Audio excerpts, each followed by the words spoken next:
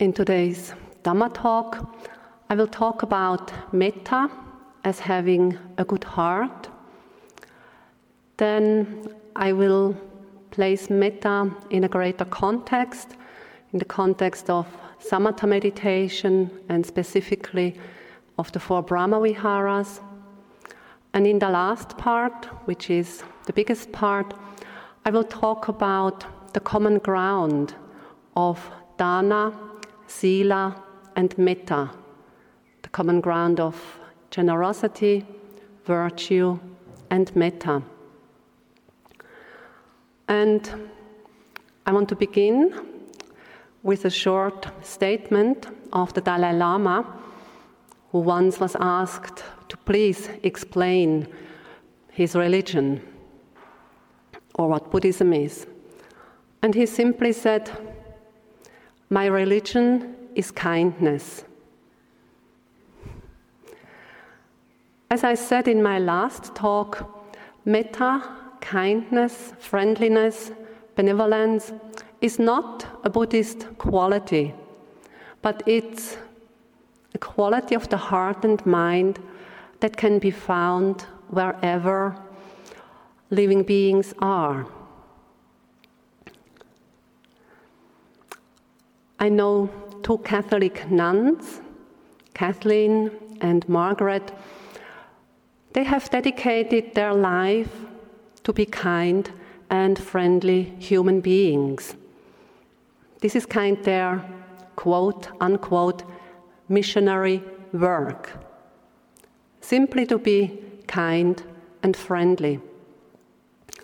And at one time, they lived in a Muslim village in the Philippines, living there, just being nice neighbors. So they helped the people, for example, to fill in a form, or taking somebody to the doctor, or showing them how to plant medicinal plants, or teaching the women to sew dresses for the little girls. And then, after living there in that village for 8 years, they left the village and went to live in a different place. And the people in the village were very sad that the 2 nuns were leaving. And they said that these 2 Catholic nuns helped them to become better Muslims. And the 2 nuns, they said, after relating this story to me, that this was actually the most beautiful compliment they could get.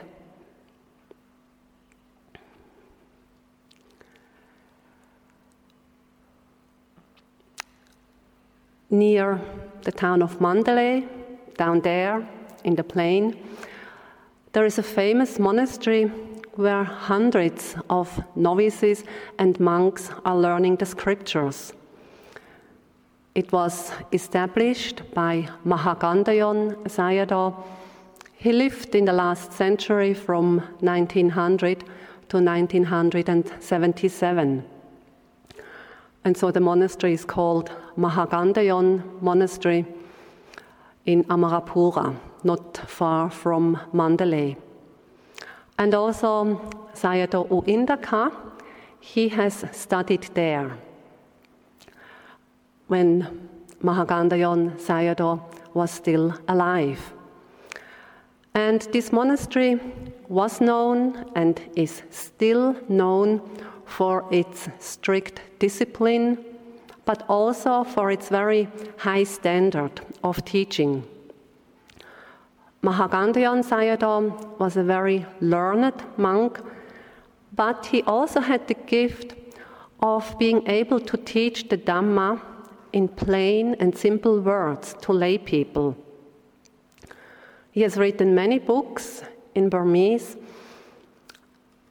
and one is Abhidhamma in Daily Life, so explaining the rather complicated matter of the Abhidhamma teachings in easily understandable words for lay people, or how this can be experienced, or these mental states, these mental factors, how they can be experienced in daily life. As far as I know, this is the only book of his many books that has been translated into English. So anyway, apart from keeping the monastic discipline very strictly, Mahagandhayan Sayadaw also set up another list of 10 points to be followed. And the first and most important point is to have a good heart.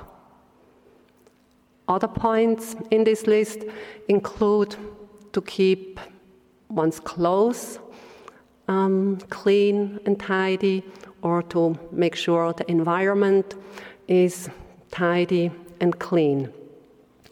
And only the last and 10th point in this list was to learn and study well.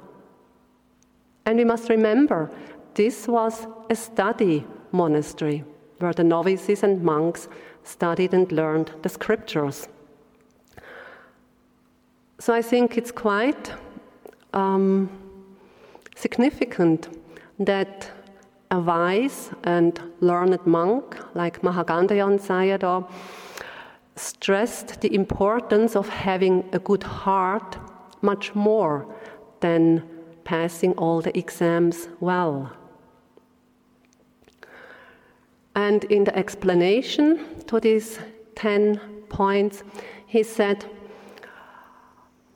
that one should act, speak, and think with a good heart, and always think of how one can benefit others and ourselves, always trying to avoid harming or hurting others and ourselves. So if our actions spring from a good heart, from a Metta heart, then they will be beneficial and wholesome.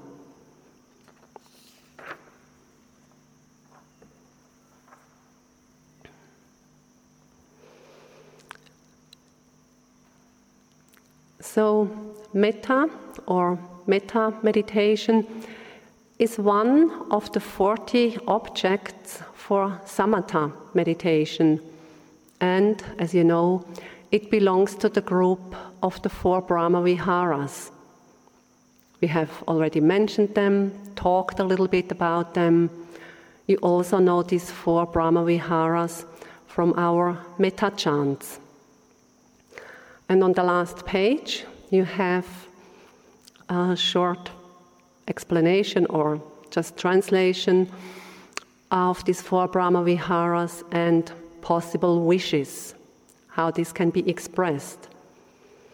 By now, you know by heart, Metta is loving kindness, benevolence, friendliness, open-heartedness, or unconditional love. And a Metta wish can be, may all beings be well, happy and peaceful, or may all beings live at ease and in peace. Then Karuna, that's compassion. And there the wish would be, may all beings be free from suffering. Or maybe, may all beings be free from danger and harm. Mudita, the 3rd Brahmavihara, is sympathetic joy, empathetic joy. And the possible wish is, may all beings enjoy safety and abundance. Or another wish, may whatever happiness that they have attained not be lost. And then Upekkha, the 4th Brahmavihara, that's equanimity. And the traditional wish for Upekkha is, all beings have karma as their true property. Or the wish could be, things are as they are. So among these 4 Brahmaviharas, Metta, loving kindness, is the basic and general attitude. This very basic general attitude with which we relate to other beings. And as we know, this basic attitude should be one of benevolence, of friendliness, of kindness. And then the other 3 Brahmaviharas, compassion, sympathetic joy, and equanimity, they are more specific. But these 3 Brahmaviharas, they all build on the basic foundation of having a kind and friendly disposition. So these kind and friendly, loving dispositions in all our actions of body, speech, and thoughts. So karuna, that's compassion, and we can say that compassion is metta that encounters suffering or pain or distress. And it is said that the heart, the mind, quivers when it encounters suffering, pain, distress. But compassion does not mean to suffer with the other person or being, but instead of going into the suffering, we really have this sincere wish that the person or the being is relieved from that distress or pain. And this is an important point to understand. So compassion is not a painful mental condition in which we suffer with the other. On the contrary, compassion is a positive and beneficial mental state. It's open to the suffering of others, but it envisions a way to help the others out of their suffering or pain or distress. And so it's not only the wish that the suffering is relieved, but with compassion in one's heart and mind, one is also willing to go out of one's way and help the other person or being. So it's this willingness to give priority to helping others, and from this, joy, happiness arises.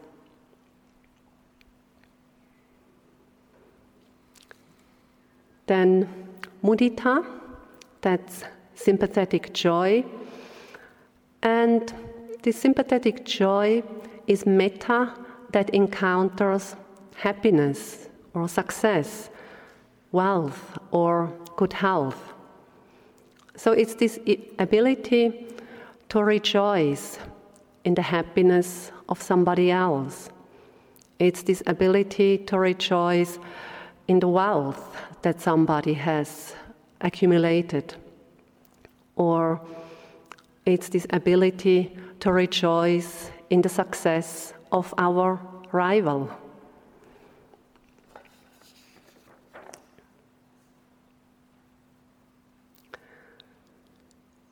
Now, equanimity, upekkha, that's a bit different. It has a different flavor. So upekkha is a balanced state of mind, of heart. And this balanced state, it's neither happy and joyful, nor is it distressed and sad. But equanimity, upekkha, is not indifference. Equanimity, in its true sense, is based on understanding. The understanding of things as they are, or the understanding of karma and its results.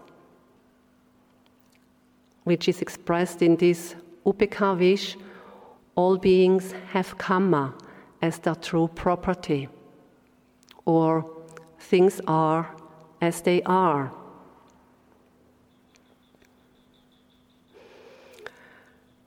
The classical description of these four qualities, of these four Brahmaviharas in the scriptures, is the attitude a mother has for her four children. So she has a little baby, and so there is metta for her little baby, just a general wish for the well-being and the happiness of her baby. Then there is compassion for the 6-year-old child who is sick, so the wish to relieve the suffering of this child.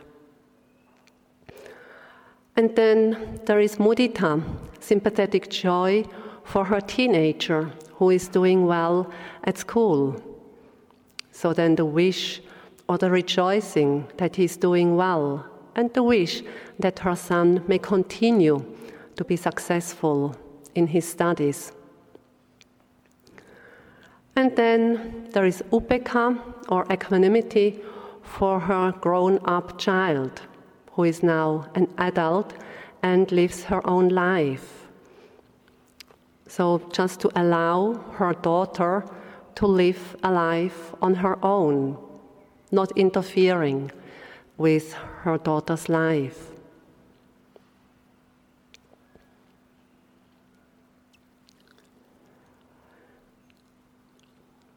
Bhikkhu Analayo is a German monk who is a great scholar, but at the same time he is also a very dedicated meditator. And he uses a different analogy for these four Brahmaviharas. So he says, imagine that you live in a cold climate where the sun is experienced as something pleasant and positive. And so he says, Metta is like the sun at midday. So the sun shines its rays on all beings without making any kind of distinction. The sun gives warmth and light to all who are receptive to it. The sun is just there, radiating its warmth and light. And then compassion, he says, is like the sun at sunset, when darkness is close by. Compassion opens the heart to all the suffering. It opens the heart to all the darkness in the world. So even though the darkness is already quite close by the time when the sun sets, but at that time the sun shines all the more beautifully, coloring the whole sky and shining a warm light on everybody. We know how beautiful it can be at sunset. And then mudita, sympathetic joy, he says, is like sunrise. Early morning, the birds are singing, maybe a few dewdrops on the leaves of a tree. So the sun has just risen, it shines, and it sparkles like a diamond in the light. And like this is the willingness to rejoice in the good fortune of others. So it's an attitude that is completely removed from jealousy or envy.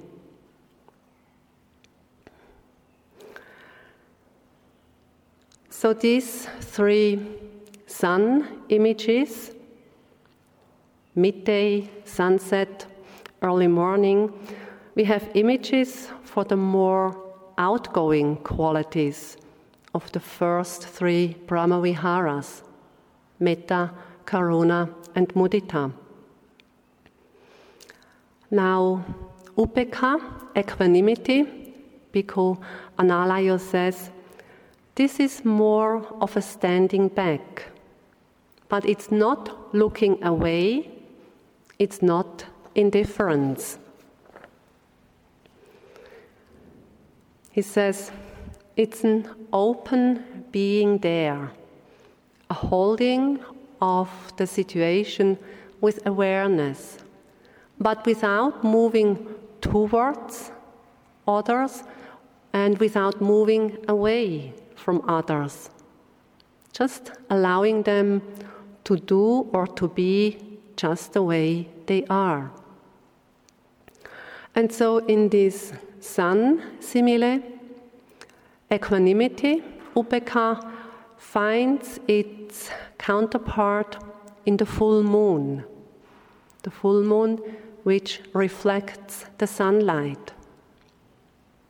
Equanimity is like the beautiful moonlight. The sky is free from clouds. The moon also shines, but not as brightly as the sun. It also gives some warmth, but not as strongly as the sun, because it's a reflection of it.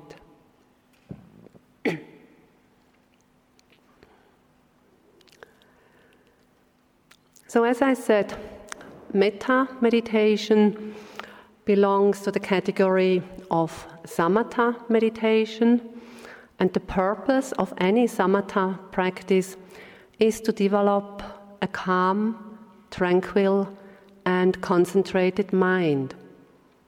And this deeply concentrated mind, deep concentration, can lead to the jhanas, the absorptions. And yesterday, Sayadaw has talked about the jhanas, the different levels of jhanas, and which jhana factors are present and which one not. One of the advantages of metta meditation as a samatha practice is the fact that we do not only develop concentration.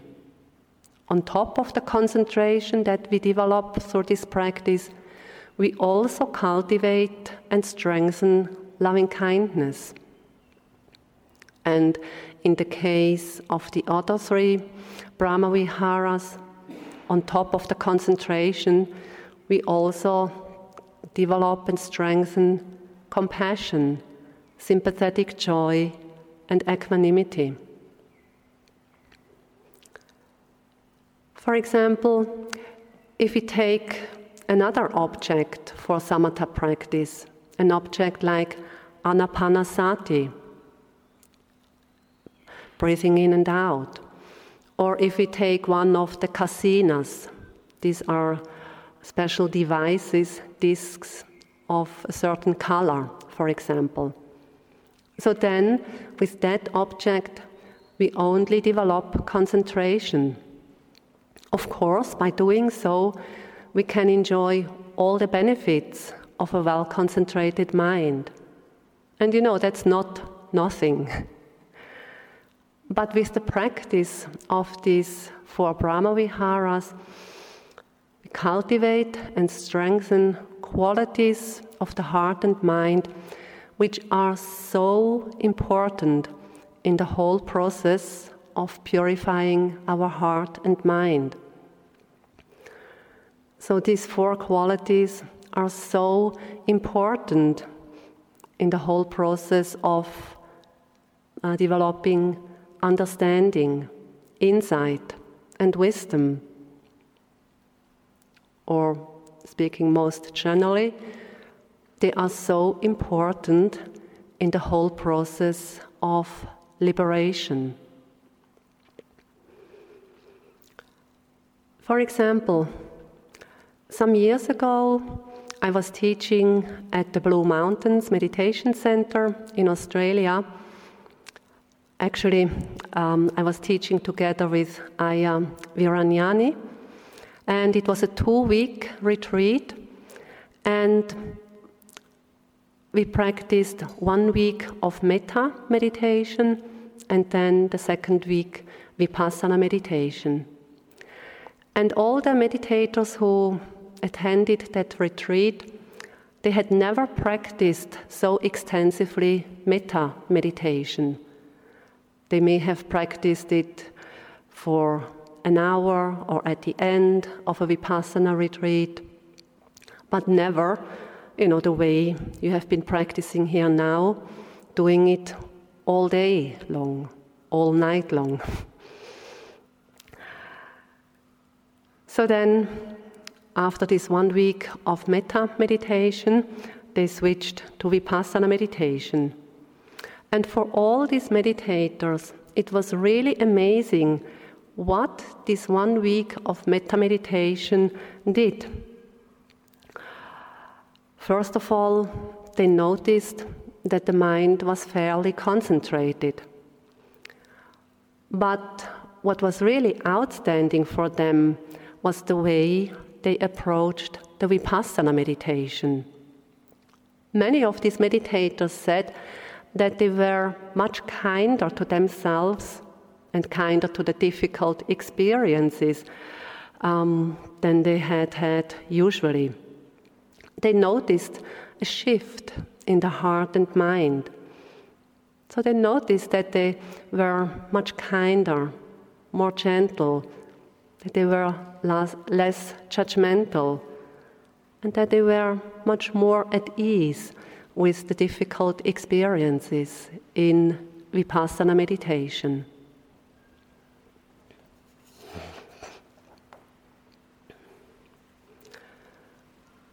Some of you are staying on and will change to Vipassana meditation, so then you will see for yourself how beneficial this practice is.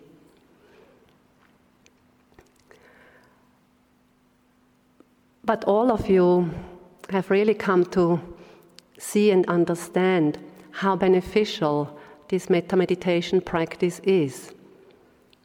It's like the Metta moisturizer makes our heart and mind soft and gentle, kind and friendly, loving and caring. And whether we call it Metta or whether we call it to have a good heart, the important thing is to embody this quality and live it fully, day in, day out. Here comes another little Metta story to illustrate that, people have good hearts, sometimes at the most unexpected places or situations. So this happened about 1.5 years ago somewhere in the US.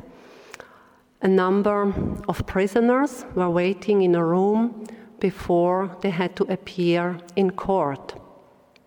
And a security man in uniform was standing in front of the door. And the door had a little window. So all of a sudden, one of the prisoners saw that this guard outside fell on the ground. The prisoners started to shout to catch the attention of somebody to come and look what had happened to the guard. But nobody came, and so they forcefully opened the door. And the prisoner who took the initiative to forcefully open the door had said later, "We forcefully opened the door and left our room, although we knew how dangerous it was. Some of us were afraid that the police would come and shoot us. But for me, it was just common sense to help this guard. It didn't matter that he was wearing a uniform and a weapon. He is a good person. So finally then 3 policemen arrived. Of course, first of all they thought that the prisoners wanted to escape and that they had knocked down the security guard. But in the end, everything was clarified and the guard soon recovered from his loss of consciousness. Yeah, good hearts can be found everywhere.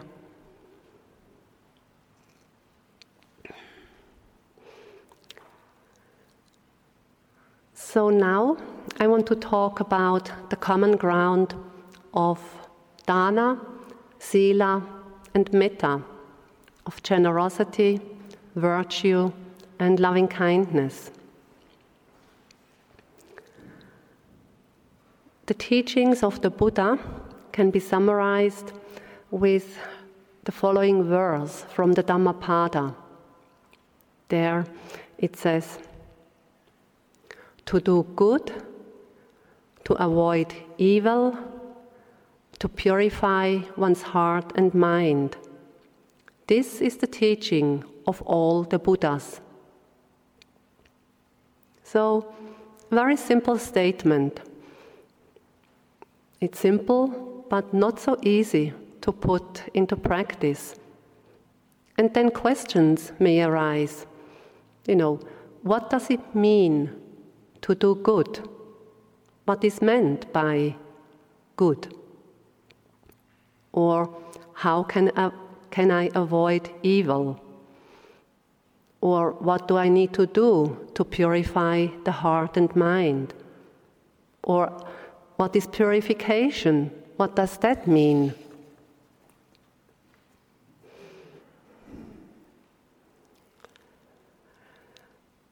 So the Buddha taught many approaches to put this simple instruction into practice.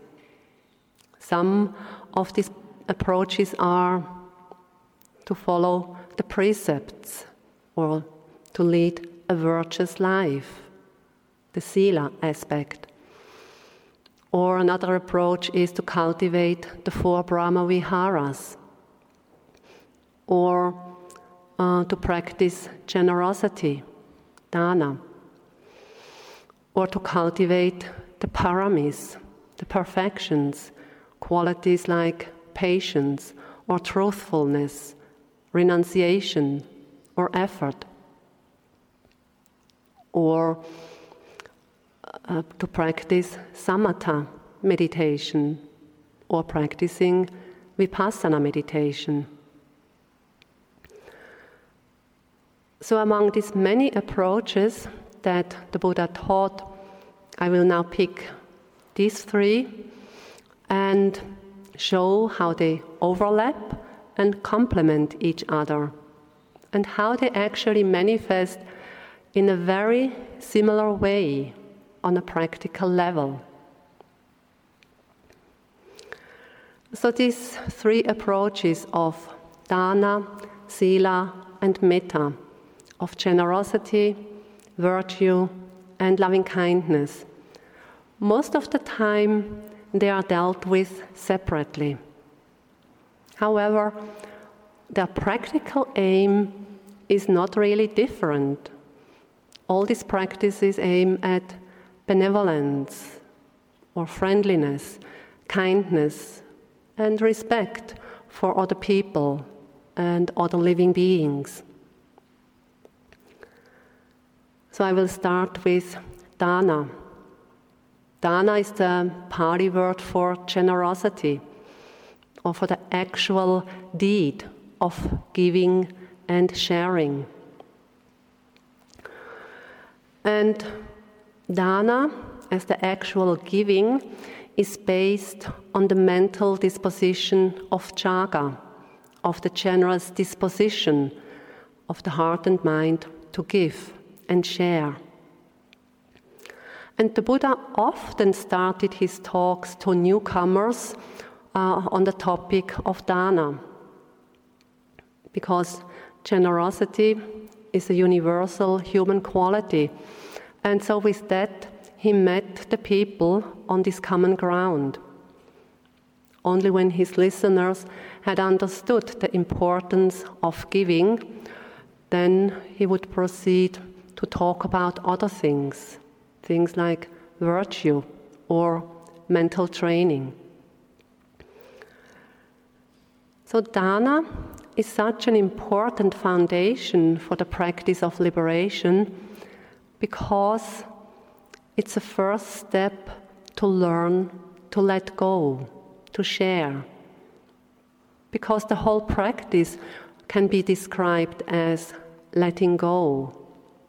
For example, letting go of all the defilements, letting go of attachments, letting go of wrong views, letting go of all unwholesome mental states, and then to replace them with right views, with beneficial mental states.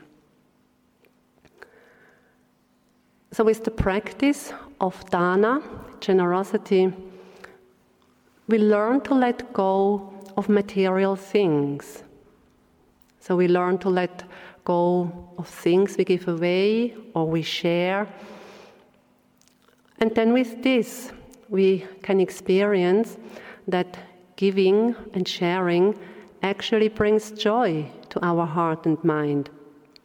And we understand that by giving, we do not become poorer, but by being generous, we actually become richer.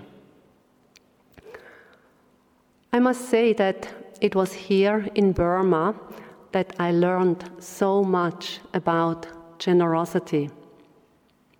You know, in worldly terms, Switzerland is considered to be one of the richest countries on earth. And Burma is considered to be one of the poorest countries. However, what I found of practicing and living here, this was really quite surprising for me. Although the majority of Burmese people are considered to be poor, they are very rich in terms of being generous. And when realizing their generosity, I had to admit that most of the Burmese people were much richer than me in terms of being generous. And I must say, this was quite humbling for me. But I also noticed that living in such a culture and society where being generous is such a lived quality, I realized that it was also quite infectious. So I got the dana bug.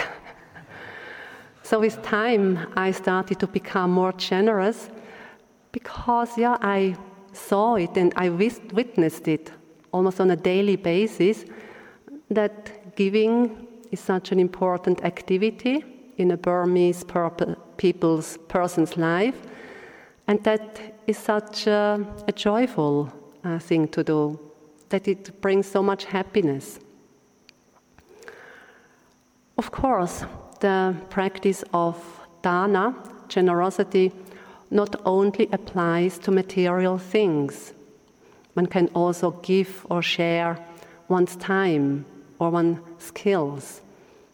And it also applies to the Dhamma itself. The Buddha taught the Dhamma freely to anyone who was interested. And he said many times that the Dhamma is priceless and that it is more valuable than precious stones. And this practice of making the Dhamma freely available to anyone, this practice is still maintained here in Burma. All the meditation centers, all the nunneries, all the monasteries, they are established and maintained by donations from lay people. People donate, for example, a piece of land, and then they donate a building or part of a building. They donate robes for the nuns, for the monks, or they offer money to pay the bill for the electricity, and so on. During the first Metta retreat here, Sayadaw shortly mentioned that this center here is here because of the generosity of many people. And anyone can come here and practice meditation. And then at the end of their meditation stay, people usually give a donation to the center and to the teacher. And those who have more money give more. Those who have less money give less. So having practiced meditation for many years here in this country, and with that penetrating deeper into the Buddha's teaching, I really want to continue this tradition of making the Dhamma freely available for anyone who is interested. Sometimes meditators ask at the end of a retreat how much they have to pay for the teachings. And when I hear such a question, I'm always irritated, because this question, how much to pay for the teachings, this is simply not in line with the original teaching of the Buddha. The Dhamma should never become a commodity that one can buy. It is not something with a fixed price. But then some people wonder how a lay teacher can survive in the West, like in countries like Switzerland or the US. But well, it is possible. Without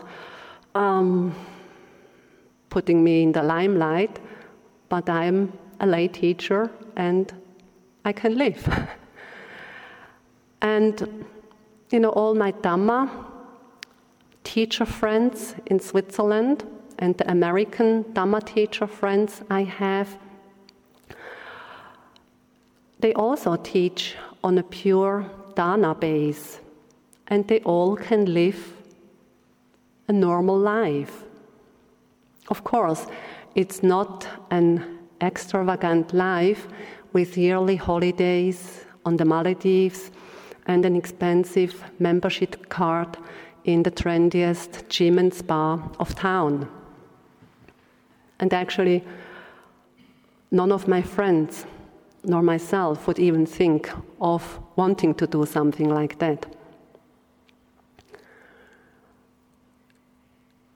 And Ayyaviranyani has pointed out that in California, in Redwood City, there is actually a meditation center, the Insight Meditation Center, which runs entirely on donations and on voluntary people. So nobody who lives, works there, gets a salary. It's all done by donations. So even the center runs on donation, and of course, teachings as well. So this shows it's possible to maintain this dana principle in the West.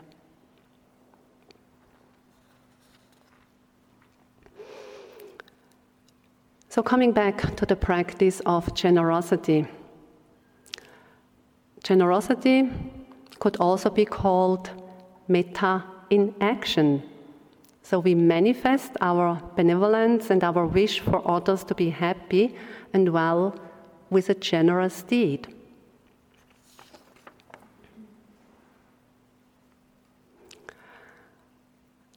Then going on to Sila. Sila is the Pali word for virtue or ethical conduct. and it refers to the actions of body and speech in relation to other living beings. And the Buddha had defined virtuous conduct like this: wholesome bodily actions, wholesome verbal actions, and purification of livelihood. These are called wholesome actions or habits. So virtuous conduct is behavior that does not hurt and harm anybody, doesn't hurt and harm others nor ourselves. And this virtuous conduct is actually based on common sense. Like in the same way as I do not want to be hurt, I should not hurt others. In the same way, I don't want to be offended, I should not offend anybody else. In the same way, I want that others tell the truth, I should tell and speak the truth. Or in the same way, as I do not want to be sexually abused, I should not sexually abuse others. So in short, we should treat others the way we want to be treated by others, namely respectful, friendly, honest, patient, or accepting. But we know many people live under the strong influence of greed and aversion, and they are based on ignorance. And as a result, their actions of body and speech are fueled by these harmful and unwholesome mental states. And as we know, then the result is devastating. Women are raped, ethnic minorities are cleansed, animals are killed, banks are robbed, drunken drivers cause fatal accidents, and so on. So Sila, virtue, is both the base and the result of our practice. So initially, people follow these precepts because they recognize that they are a skillful frame for the purification of heart and mind. But later on, one no longer needs this outer frame. Based on personal and direct understanding of our practice, then people no longer want to engage in such harmful or unskillful behavior.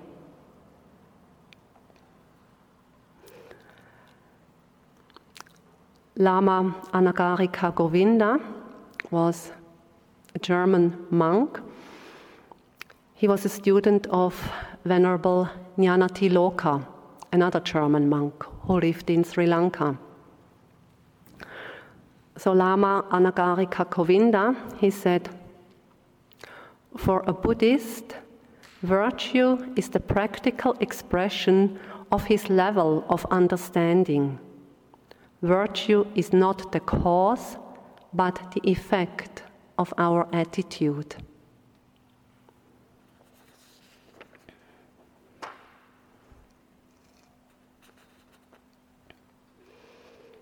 So Sila, virtue, is also a very important part of the whole practice. And this is reflected in the fact that Sila, virtue, is part of the Noble Eightfold Path. Among these 8 factors of the path, 3 belong to the group of Sila, namely right action, right speech, and right livelihood.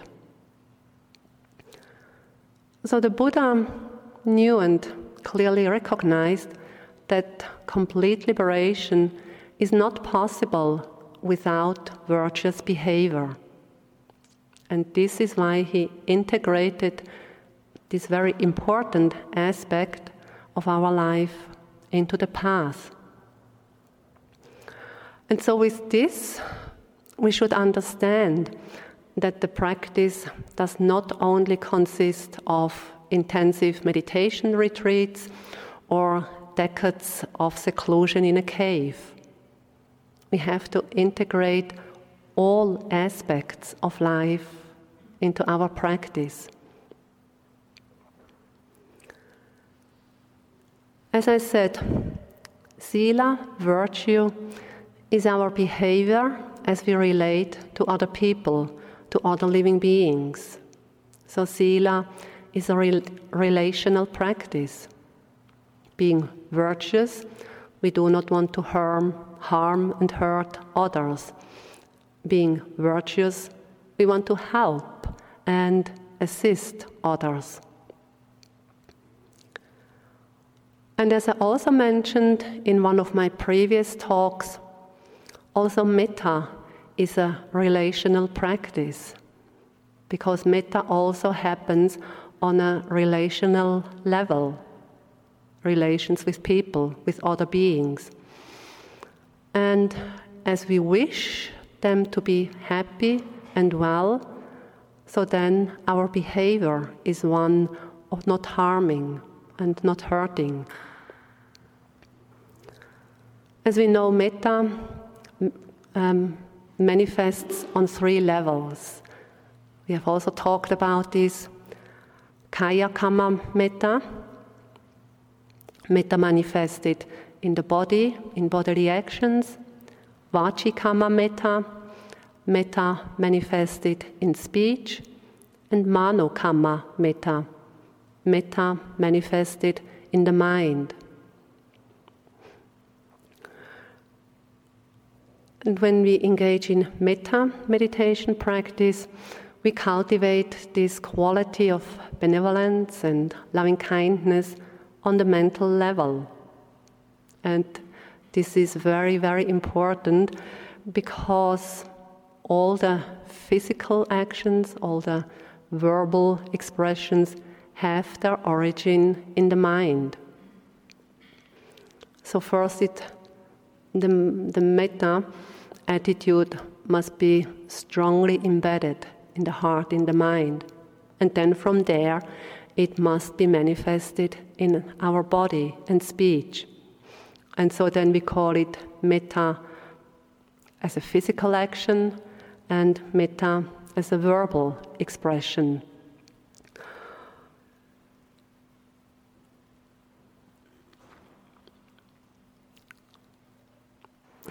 So now, about the common ground of dana, sila, and metta. So with these reflections on dana, on sila, and on metta, it becomes obvious that all these 3 approaches aim at a respectful and benevolent behavior. The approaches are somehow different, but on the practical level, the result manifests as the same benevolent attitude. You know, in the dana approach, generosity, we all would like to be supported whenever we need it, or we all would appreciate to get things that bring joy and are helpful. And likewise, we help others in one way or another, so that their hardships can either be relieved or that their happiness and joy can increase. So the dana approach is a specific expression of metta. And the highest gift, the highest dana one can actually give, is the gift of fearlessness, the gift of truth and honesty, which can be done by living a virtuous life.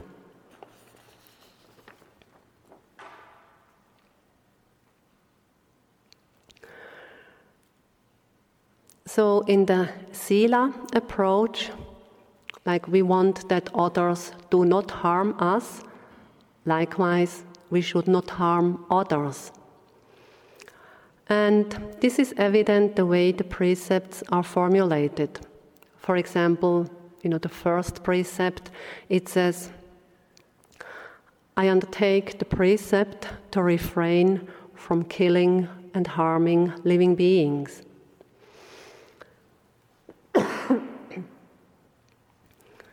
So explicitly, it is stated what I should not do. So not to kill or harm. But implicitly it means that I train myself to protect living beings, that I protect them from being killed or harmed. And so this implicit aspect of Sila is nothing other than an expression of Metta, an expression of benevolence and kindness for all beings, the wish that they can live happily and peacefully, or the wish that they do not lose their wealth or good health. And the 5 basic precepts, they are also called the 5 great gifts. As I said, it's offering fearlessness, trust, and honesty. And so, the 5 great gifts, that's dana, generosity. Then the metta approach, we know metta is based on the heart's quality of loving kindness, friendliness, unconditional love. So, as we want to be happy, we understand that others want to be happy as well. And so, when we wish others to be happy and well too, then we do not hurt them, we do not harm them. And when this quality of metta is deeply anchored in our heart and mind, then we naturally refrain from all bodily actions and speech that inflict suffering or harm. So with metta, the explicit wish is that all beings be happy and well. And so as a result, on the implicit level, we do not do anything that could hurt or harm others. We do not do anything that could cause suffering to others. So in this way, we see that dana and sila, generosity and virtue, are expressions of metta, of loving kindness. And metta is also an expression of dana and sila. And so understanding this, we see how interconnected these different approaches are. So whether we lay stress on dana, on generosity, or whether we lay stress on sila, virtue, or whether we lay stress on metta, loving kindness, the other practices are always included as well.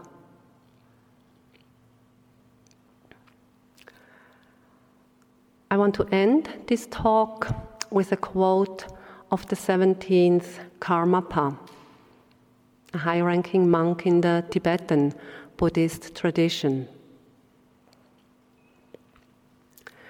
From the time we open our eyes in the morning until we sleep at night, if we can pass the whole day with a kind and loving heart and a cheerful face, our mind will be relaxed when we go to sleep at night.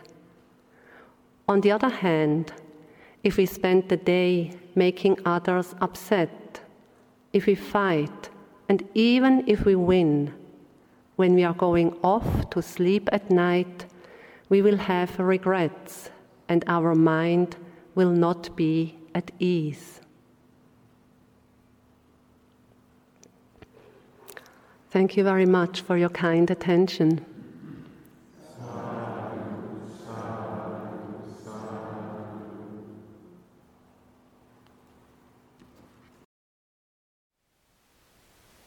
Thank you for listening. To learn how you can support the teachers and Dharma Seed, please visit dharmaseed.org/donate.